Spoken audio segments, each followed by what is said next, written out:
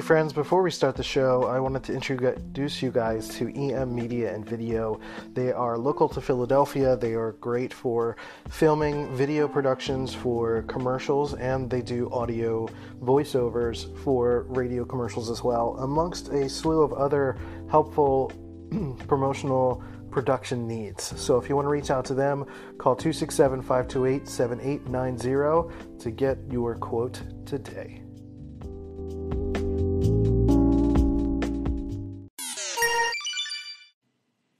Hey everybody, C-Note here, and welcome to Dopamine, the show that is like a snake in the grass. Probably harmless, but who knows, just don't step on it, you'll be okay. Today on the show, we're talking about culture, emphasis on the word cult, and really talking about culture as it relates to the Graves model, the development of imagination from 2 all the way up until 4, and how that kind of defines our personal interpretation of culture and how we define ourselves within the culture at large, but then also talking about branding and how there's a form of culture within that as well, with brands like Nike and Apple and Starbucks having loyal fan bases that often have an us versus them perspective of Apple versus Android and Starbucks versus, I don't even know what the other brands would be for Starbucks, but you know what I mean? Just there's an us versus them sort of perspective on a lot of those things. And, we're going to break that down in this episode. And we also get to talk a little bit about like social justice warrior stuff and a little bit of politics. And I talk about my weekend really briefly. I'll probably talk about it a little bit more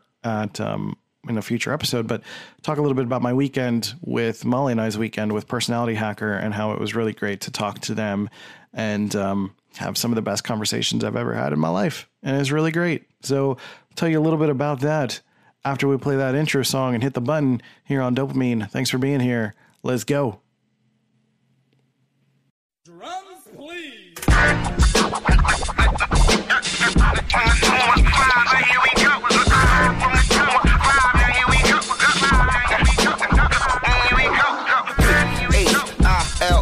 Why north, west, south, west, south side, right, why, yeah. Now here it is.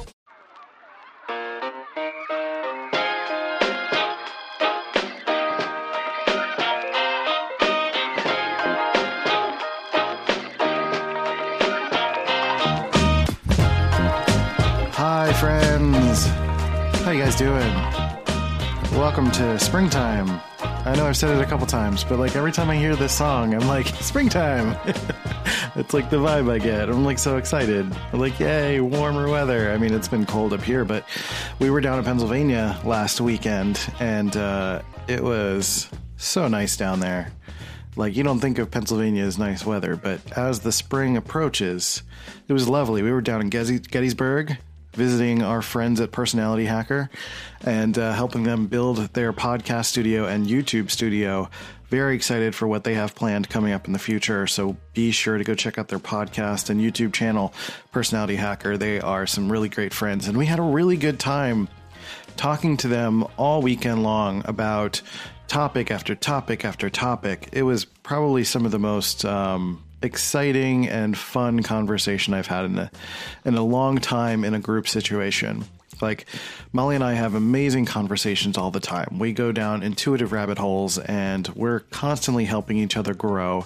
But I think it's really nice for us in particular to meet with and talk with people that are on a level that there's fewer caveats we have to make when we're explaining something. Like, we're on a similar wavelength with what we're discussing. So it was just really nice to have talks with people that feel like that you're not necessarily the smartest person in the room, right? And I feel like that's important for anyone to have in their life. Some room that they can enter and feel like, okay, there's something I can learn here. And that's really exciting. Like, that's exciting for me as someone who is starting to go specifically into a personal development space and talking about Myers-Briggs and having all of these more specific community-focused things in my life. And to find people who are a part of the nurturing of that is, it's amazing. It feels like it's It's something that we do a lot of our lives. Like we're searching for a connection point. We're searching for something that we want to be a part of. We're searching for some sort of way that we can fit into culture.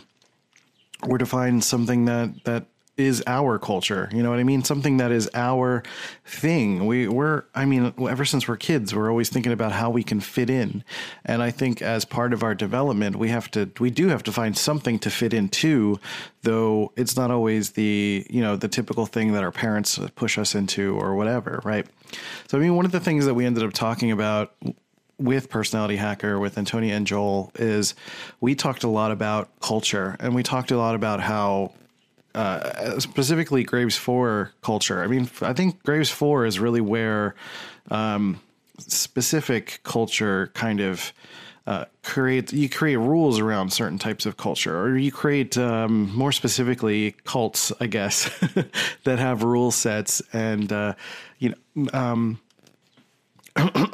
sorry about that. Where there's rule sets starting to be defined around culture. Right, where if you think about spiral dynamics, which I talked about in a few episodes ago, really a few months ago, but it's probably like maybe 5 or 6 episodes ago, I talked about an intro to spiral dynamics. And in spiral dynamics, there's a lot of emphasis around between 3 and 5, because that's where a lot of people in the world live these days. And it's important to know that spiral dynamics is not about hierarchy. It's not about better or worse. It's really about what fits your current life predicament and where your brain is at and where your life circumstances are at. And really, when you think about culture feels like it starts to happen around 2. Graves 2, when you've got tribes and you start thinking about, when tribal culture starts to think about what that group stands for, what that group means, what that group is kind of imagining, what comes out of that group, right? And that's when you start to get sort of expressions of gods and, explanations for the things that are going on around you. You're kind of, sacrifices to the rain gods and things like that. Like 2 is, I think, where imagination really starts to develop. And I think imagination is a key pillar of culture. Imagination is what creates things that typically defines what culture is. And I think that starts with Graves 2 in imagining those things. And especially as you're a kid, as we're kids, as we grow up, a lot of our nostalgia is defined by things that we experience when we're a kid. A lot of that is our own personal imaginations or things that we are introduced to as a result of someone else's imagination. And the collective agreeance on how rad something is in that culture typically becomes what culture is, a culture between people. It's like what we agree is something that is good for all of us, good for the tribe, good for these people, right? And as you go through the Graves model, you kind of, as you start to develop, you go into 3 and you go into 4, you start to develop more stringent rules about how that culture defines how you should behave, right? I think, 3 is typically, with 3, you think about the sort of more aggressive phase of like a teenager trying to rebel against their family and sort of trying to establish their own sense of culture. It's no longer about the family's culture. They're trying to come up with their own, right?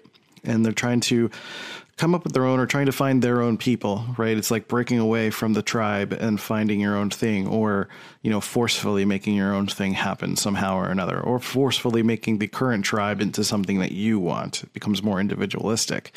But eventually you get into 4 as you go through life and you find a way to kind of assimilate into society and find a way to pay your bills and get a house and get a job and all of that stuff. That this is where a lot of modern culture really lives. And what I mean by culture is a lot of the us versus them kind of aspects of culture. This, my thing is better than your thing. Apple versus Android, Mac versus PC, DC versus Marvel. You get a lot of really strong feelings around the things that you've developed an aptitude for, or appreciation for rather, when you were growing up through 2 and 3, and suddenly become much more protective of those things when you're in Graves 4. And that becomes kind of like your thing. Sometimes that's religion, sometimes that is, I always say that, and I like start to like think of an example in real time, and then I don't have one, and I'm like, oh, I just screwed myself over. I do that all the time. I'm gonna learn to not do that. But sometimes it's about religion. Sometimes you grew up in a religion, and your sense of imagination and wonder was through the lens of religion, and that is brought into fore as you get older, and you start to become a lot more, I guess, I don't want to say defensive, but you're very, I guess, protective. Yeah, you're very protective of your worldview. And fore is where a lot of those protections of individual worldviews tend to exist. And, that becomes really interesting. We were talking a lot about cults and culture, and about the idea that there are essentially all sorts of cults existing in our reality that we don't necessarily see as that. That basically we have groups of people following individual ideals and doing it to a point where everyone is so strongly agreeing with one another that it's kind of difficult to see beyond that. So we get caught up in like social justice warrior stuff. We get caught up in protecting feminism or men's rights or racism discussions or stuff about like talking crap about the president or Democrats and liberals and all of that stuff, right? And like it's it just becomes an us versus them sort of perspective. And sometimes so what was really interesting in our discussions was this notion of coming out of one thing, but then making a lateral move into another thing. And what I mean by that is like, if you were raised in a religious scenario and you found your way out of that for whatever reason, it just didn't align with your perspective, or you saw it was unhealthy, or you had a repeat occurrence of unhealthy things in your life that drove you away from it, that you were forced out of it. And sometimes that forces you to go into the next Graves level, if you're trying to make your own way in life and move towards 5. But sometimes you're just kind of looking for another group of people so that you can still exhibit the same kind of behaviors with them. And, maybe instead of going from a religious stance, you end up going into a completely atheistic stance. And atheism is also an ism. It's a Graves 4 group mentality of us versus them. It's atheism is typically an antithetical, or I don't know if that's the right word. I don't even know if that's a word. It's very antagonistic towards religion, and religion can be antagonistic towards atheism. And those are very dualistic perspectives. And sometimes that can happen through the development of culture is that, well, I shouldn't say sometimes it can. That's sort of like part of the natural progression of the development of culture is this idea that you're at some point defending your choices. And sometimes that's the benefit of 5s, the entrepreneur types, that we utilize that to our advantage to pit people against each other, to create, loyalty for your brand, right? It's like Coke versus Pepsi. Like most people would say that there's there are plenty of people who would say that there is no discernible difference between Coke and Pepsi, but through maybe your own experiences growing up or the culture that you're surrounded by, you may have an affinity for one versus the other, and maybe even make up reasons that don't necessarily make sense as to why you like the one versus the other. You might think one is sweeter than the other when they're probably not that much different. Or, you might experience a version of it at some point and, you'll die on that sword and never drink the other one for whatever reason. Right. And that's really what I'm talking about is like, there's like the Coke cult and there's the Pepsi cult, there's the Android cult and then there's the Apple cult. And I mean, Apple and Android can be another really good example of that is like, there are people who will die on the sword of Apple, regardless of how effective the other types might be, Android or PC might be for what they need, or, there's like a loyalty there that it almost feels like it would hurt to make that shift. It would be emotionally painful to make a switch from one to the other, even though logically it could benefit them to make a switch from one to the other, depending on what their needs are, right? Like Apple has essentially, another way for brand typically taps into culture. Brand taps into a good brand, I should say, taps into the existence of emergent culture.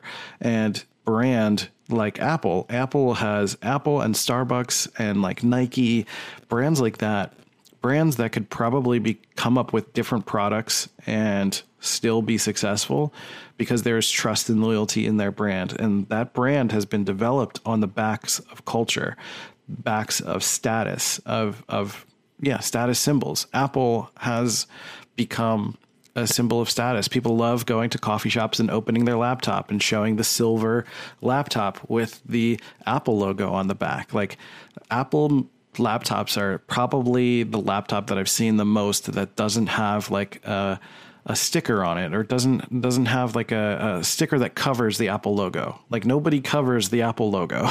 Even if you get a sticker that covers the entire thing, like for the most part, most people don't cover the Apple logo because there's a status emergent idea there. And I think that is always the most fascinating thing to me. I love seeing that. And people love flashing, their iPhones, and buying the latest one and talking about it and showing it. I've had people the day after like a new Apple product comes out and they come to a meeting and they would never normally put their phone on the table. But the second they buy it, they're looking at it, they're doing something on their phone, and then they just like plop it on the table. And they almost put it a little bit further away from themselves than they normally would. They just kind of like plop it and let it go forward as a means to just kind of like, hey, look at my new phone, like a little status thing, right? And that's another aspect of culture that I think is really interesting, is that it's all about hierarchy and status, which is like a very natural human thing for us to care about, is this idea of culture and status. I'm going to take a quick break so we can play the ad thing, and then we'll come right back.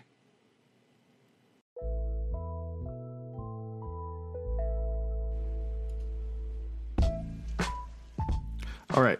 So, yeah, Starbucks is another one of those examples of how status comes into play when you're thinking about culture.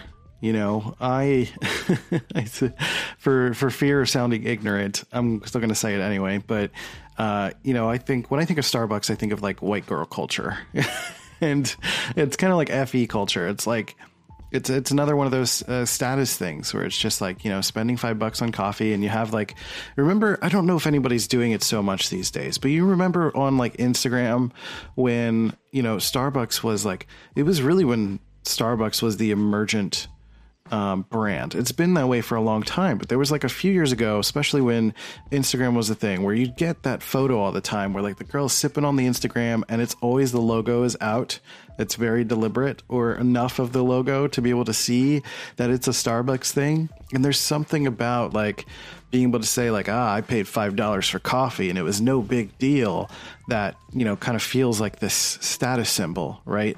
And I think after a while it became just like a general coffee thing.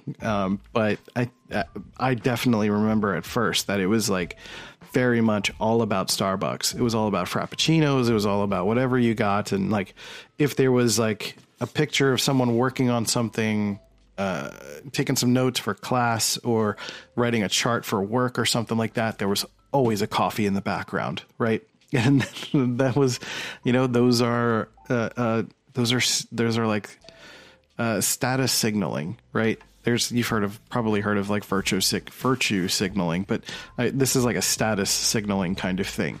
And, it's inherent in our human DNA, and this is not me talking crap on it. It's just like observation that brings me joy. It's just like seeing these status symbols ever present in our daily world. And for someone like me that like kind of sees through it, and I mean, I've done it myself, by the way. I'm not judging in a way that's like, oh, their people are crazy. It's like, no, I've definitely done it myself.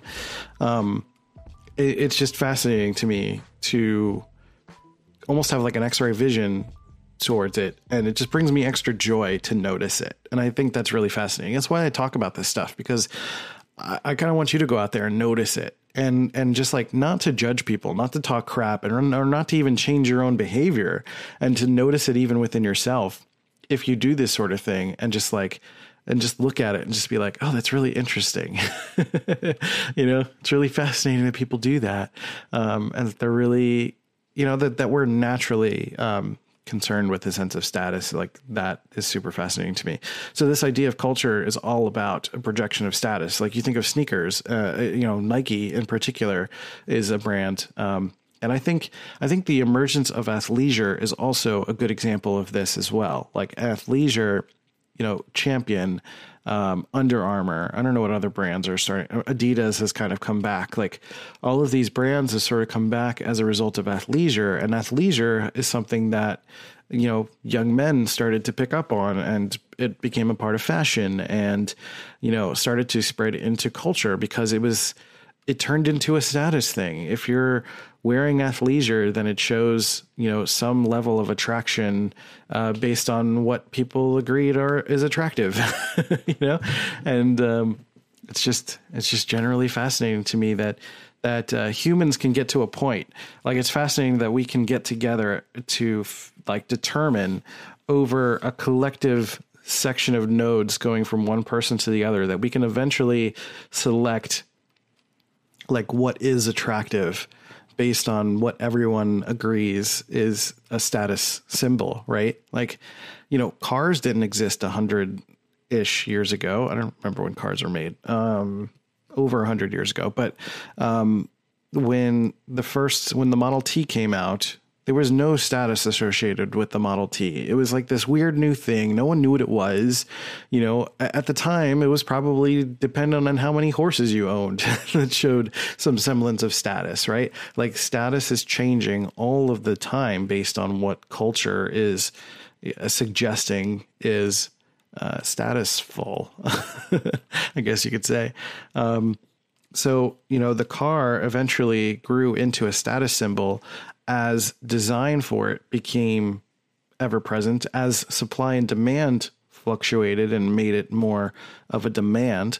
And it started as a practical thing. People just wanted cars so they didn't have horses anymore. They could travel longer distances. And then design came into play, and it started to be such an abundant project or an abundant cultural thing that people started to seek them out as something that they could show off. You could show off that you even had a car versus having a horse. And then you could show off that you had a certain type of car versus having just a plain old car that was useful for getting from A to B. And then you had, a special car that had extra rims on it or something special on it, right? And then you have a larger car, and it's like, oh, wait, you can carry things with this car? That's cool. And that becomes the emergent, status symbol car, right? And over time, you get brands that after a while, unless you trust the brand, for the most part, a lot of cars look like each other, but brand is about making something special. And, Tesla, for example, came out of the gate, and, they failed at first, but then they came back, and they, Tesla, the car manufacturer, not the guy that David Bowie played on, The Prestige. Was it The Prestige? One of the Magic movies that came out 10 years ago. And Tesla, the company, they came out with this electric car, which other companies were trying to. The Prius came out, but the Prius came out, and it was this like boring little electric car. It was like this, oh, you can get electricity for your car. Like, you could pay less for gas, but you're going to look like a dunce doing it. And then Elon Musk came out with the Tesla Roadster, and they were like, oh, I could have luxury and be like environmentally conscious. that's interesting, right? And, you kind of just like trick someone into using status for like, the good of humanity. And, that started to trickle down into the Model S and the Model X and now the Model 3 and the Model Y is coming out. I don't know when, but relatively it's some kind of like hatchback version of the Model 3 essentially. And, these cars are, they're sleek, they're modern, they look like the future, which is now. And, they make promises of a greater future, and the only issue is that Tesla hasn't really tapped into culture as a whole just yet. They've captured an innovators culture, people who believe the people that they've tapped into are people that want to make the world a better place, that have money and want to show a sense of status. And, they haven't quite tapped into the rest of society yet, because they're still, even in the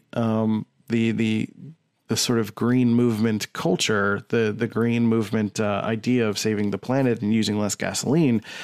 There's still really only a few models of cars that exist in that realm, right? So there's like this disparity between like the Toyota Prius, maybe a couple other electric cars, and then you've got Tesla on the other end. And there's like not enough of a disparity to make Tesla the premium sought after brand by the masses.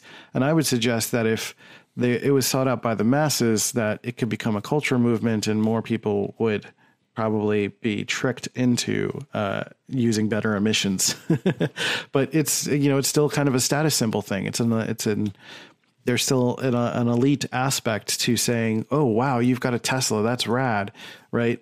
And, that becomes a sort of VIP aspect of culture. Like everyone wants to feel a sense of status. Everyone wants to feel important. Whether or not you admit within yourself that you want to feel a sense of status, you want to feel important. And feeling important is what status is, right? You want to feel like you're important to someone, to the universe, to the planet, to your country, to your state, to your family, to your neighborhood, to whatever. Like you want to feel important to someone. Like everyone does. Unless maybe you're a psychopath, which is like, that's a different set of criteria. But, the idea here is that, culture is fascinating. Culture is this thing that we buy into as a means to feel a part of something and to feel important. But sometimes by feeling important, we end up making other people feel unimportant. And we feel like there's always has to be opposition to that. And I simply am here to say that that's just not true.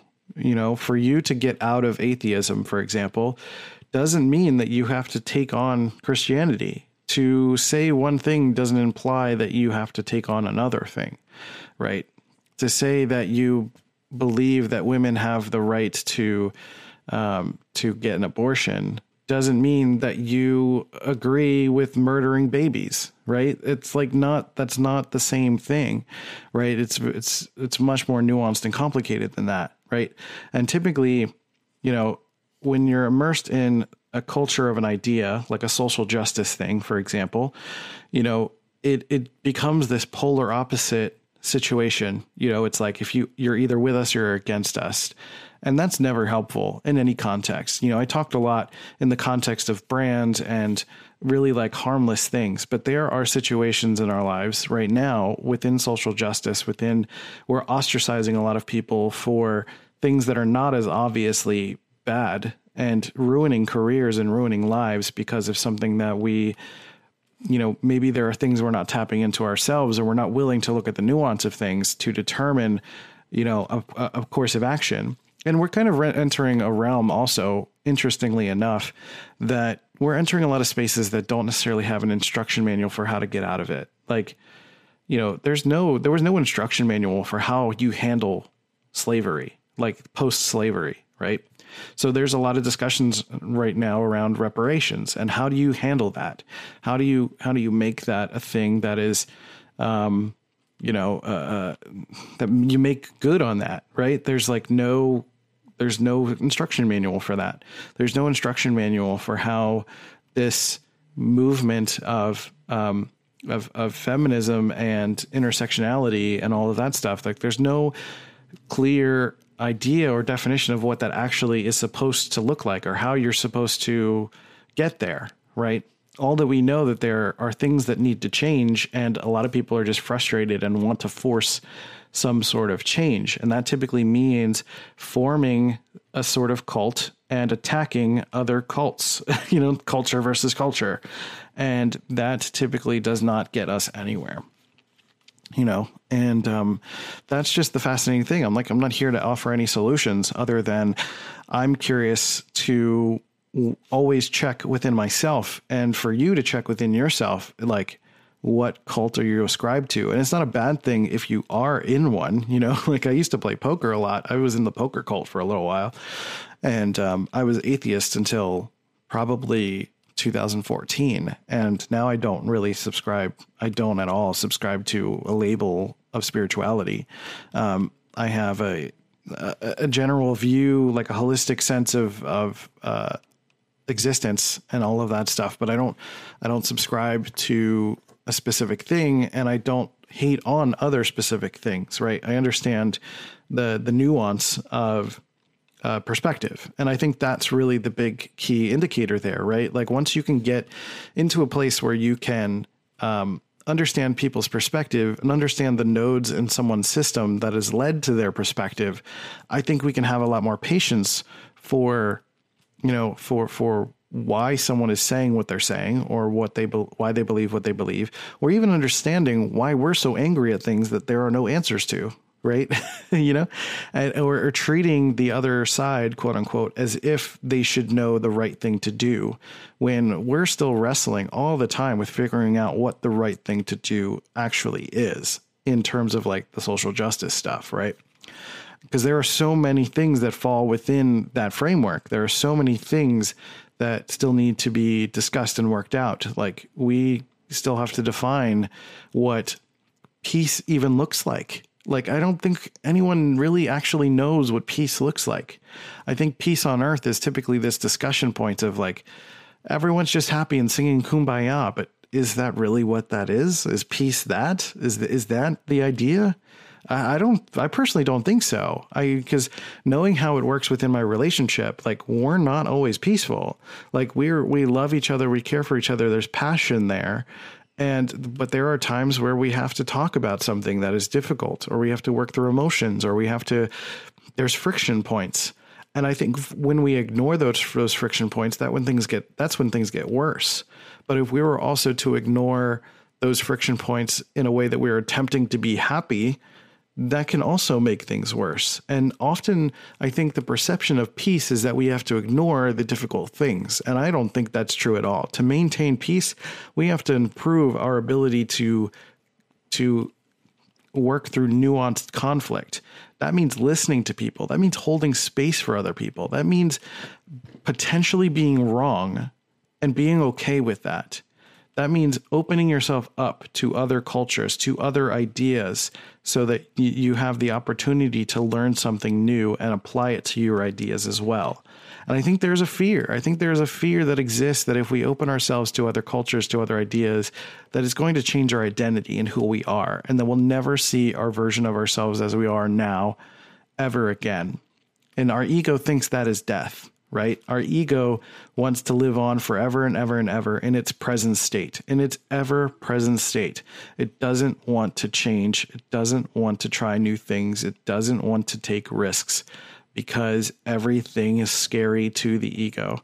But you are in control. Your ego is an automatic state. Your ego is a baseline of human primal behavior that you as a conscious human being have opportunity to take control over, that you can do something more than what your brain expects of you, that you can do something more than what society expects of you. You can do something more than what culture expects of you, or your particular culture expects of you. to not only share the good things about your culture and put it out there and be proud of certain things, but to also listen to other cultures and integrate other cultures into yours and teach other cultures about your culture to help each other be more peaceful, to work through conflict in healthy ways so that we're not making assumptions about negativity, about things that we don't know about that lead to ever-present conflicts because we're missing information, but that we have the ability to connect with one another, to really listen to one another, to really be there for one another so we can be better people overall. Yeah, that felt good. Sometimes I have moments where I'm just talking and I'm like, am I still talking? What? It's like a disembodied experience. It was really weird. But I hope all of that made sense, because I think I get really frustrated with myself when I get into those spaces, when I get into like an us versus them sort of perspective. And I think it gets really frustrating when I see people who are good people, like really amazing, wonderful people, get caught up in this us versus them framework. And they get caught up in what their ego wants from them, what their ego wants them to protect from themselves. And like, I want to see more and more people unleashed. I want to see more and more people who are able to give back to the world and really express their creativity in ways that they know how, without these windows and bars in front of them that keep them from experiencing the vastness of existence. You know, I love that we have all sorts of cultures. I love comic books and video games, and I can fit into that nerd culture space. But because I'm a nerd doesn't mean I should shit on athletes and jocks, right? that old dichotomy of geeks versus jocks, right? Like, that's just not how that works. Like, I have huge admiration for the things that other people do, that other people are doing in life, right? And I think if I can leave you with one last thing is to check that, to see like, okay, if you're feeling antagonistic towards someone, what is going on there? You know? And sometimes there's even a sense of envy, because I remember when I was atheist, I would feel envious towards people who had a religion, you know, who were just what I felt like they were just submitting to something, and that I felt that their life was easier as a result of that. I felt envious of that. And nowadays, I feel like I can flip the script where, if anything, I can learn to admire people, to flip the script from envy to admiration, that I admire people who are doing great things, that are actually helping people regardless of the framework.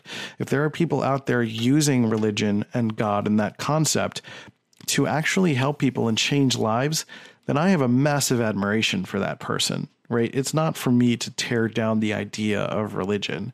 It's for me to tear down the idea that someone's going to use negativity in any kind of way to put up walls between people, to not let anyone grow, to be respected, to understand that humans are humans and everyone deserves love. That if people are going to tear that notion down, that's when I can step in. But other than that, regardless of the framework of how someone's going to help someone grow and develop and be a better person, that I can support wholeheartedly, regardless of what that looks like, because that ultimately is what is best for humanity and what is best for people. That subverts any us versus them mindset that anyone could get in.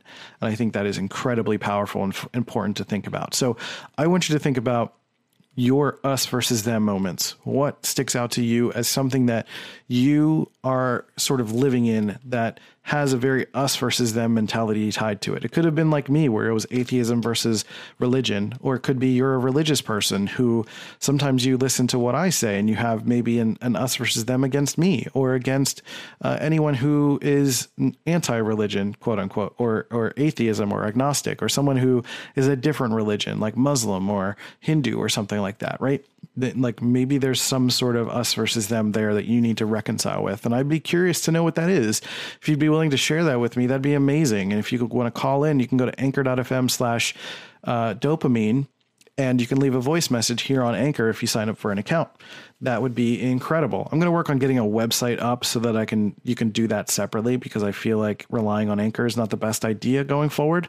That's something I want to work on, but for now, that's the place to do it. And you can also hit me up at Let's Go C Note on all the social channels. That's where I like to connect with people. Feel free to send me a message if something resonates with you, or if you have a question, happy to answer it on the air in a future episode. And you can also leave us some love, some monetary love at patreon.com/dopamine, which would absolutely help me out to keep this show going. And I also will take your feedback on there. And if you have anything you want to say and share on the show, you can do that through Patreon, and you will get into the front of the line there as well. So that's it. If you want to check out the INTP Cosmic Calibration course, you can go to bit.ly/INTP. Nope, that's wrong. bit.ly/Cosmic INTP, all lowercase, and go check that out and sign up for that. The first segment is free, and then the rest is a paid thing. And, that also helps me out, but it helps you out, because that's going to be 15 45-minute to an hour segments of, topics and subjects related to INTPs. And basically the work that I'm trying to do is to remove the INTP stereotype from the brains of INTPs to help them grow and develop as loving, intelligent, wonderful, hardworking, fun people that they are, and that there's so much that they can give to reality that it's helped me to think this way, and I think it's going to help other INTPs as well. I think there needs to be more content out there, so I'm taking the reins and doing it. So that's it. That's it for today's episode. Thank you guys so much for listening to this show. I really, really appreciate it so much. I think we are approaching 80,000 listens all time. So if you have been a loyal listener, thank you. Thank you. I'd love to hear from you. I'd love to know who you are. So again, hit me up wherever you can. If you want to join our group, dopamine.group, please fill out the questions. If you don't fill out the questions, you will automatically be declined. That is how that works. Rules, boundaries. We got to do that sometimes. I don't want anyone just popping in and causing chaos. That's just how it works. So, all right, I'm going to go eat a bagel, because that's how I live my life. I'm a bagel versus waffle guy. No, I'm kidding. I love all of them. Chicken and waffles all day long. Oh my God, that sounds so good. Oh, I should tell Molly to stop at the store and get some chicken, and we can get some waffles, and that's a good idea. I'm going to do that. That's really exciting. All right, I'm going to wrap up this show. I'll talk to you guys later. Take care of yourselves and each other, and I'll catch you next time on Dopamine. See ya. Hey, you beautiful human. Thanks for listening to Dopamine and providing your support for this show. I really, really appreciate it. If you really love this show, leave a review on iTunes and Stitcher to show some love for the podcast. You can also check out cnote.media to check out my work and my courses. But with that, we'll catch you next time. See you guys later.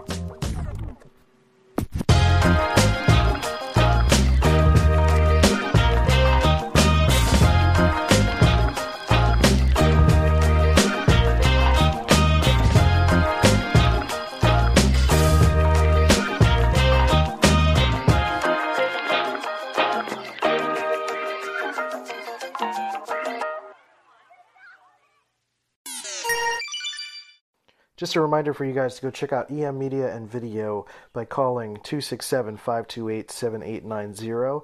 They are a way for you to do cheap commercial production for video and for audio. They do voiceovers and can help you get into the market. So they primarily work in Philadelphia, but they can help you anywhere across the country. So again, 267-528-7890 to get your quote today. See you guys.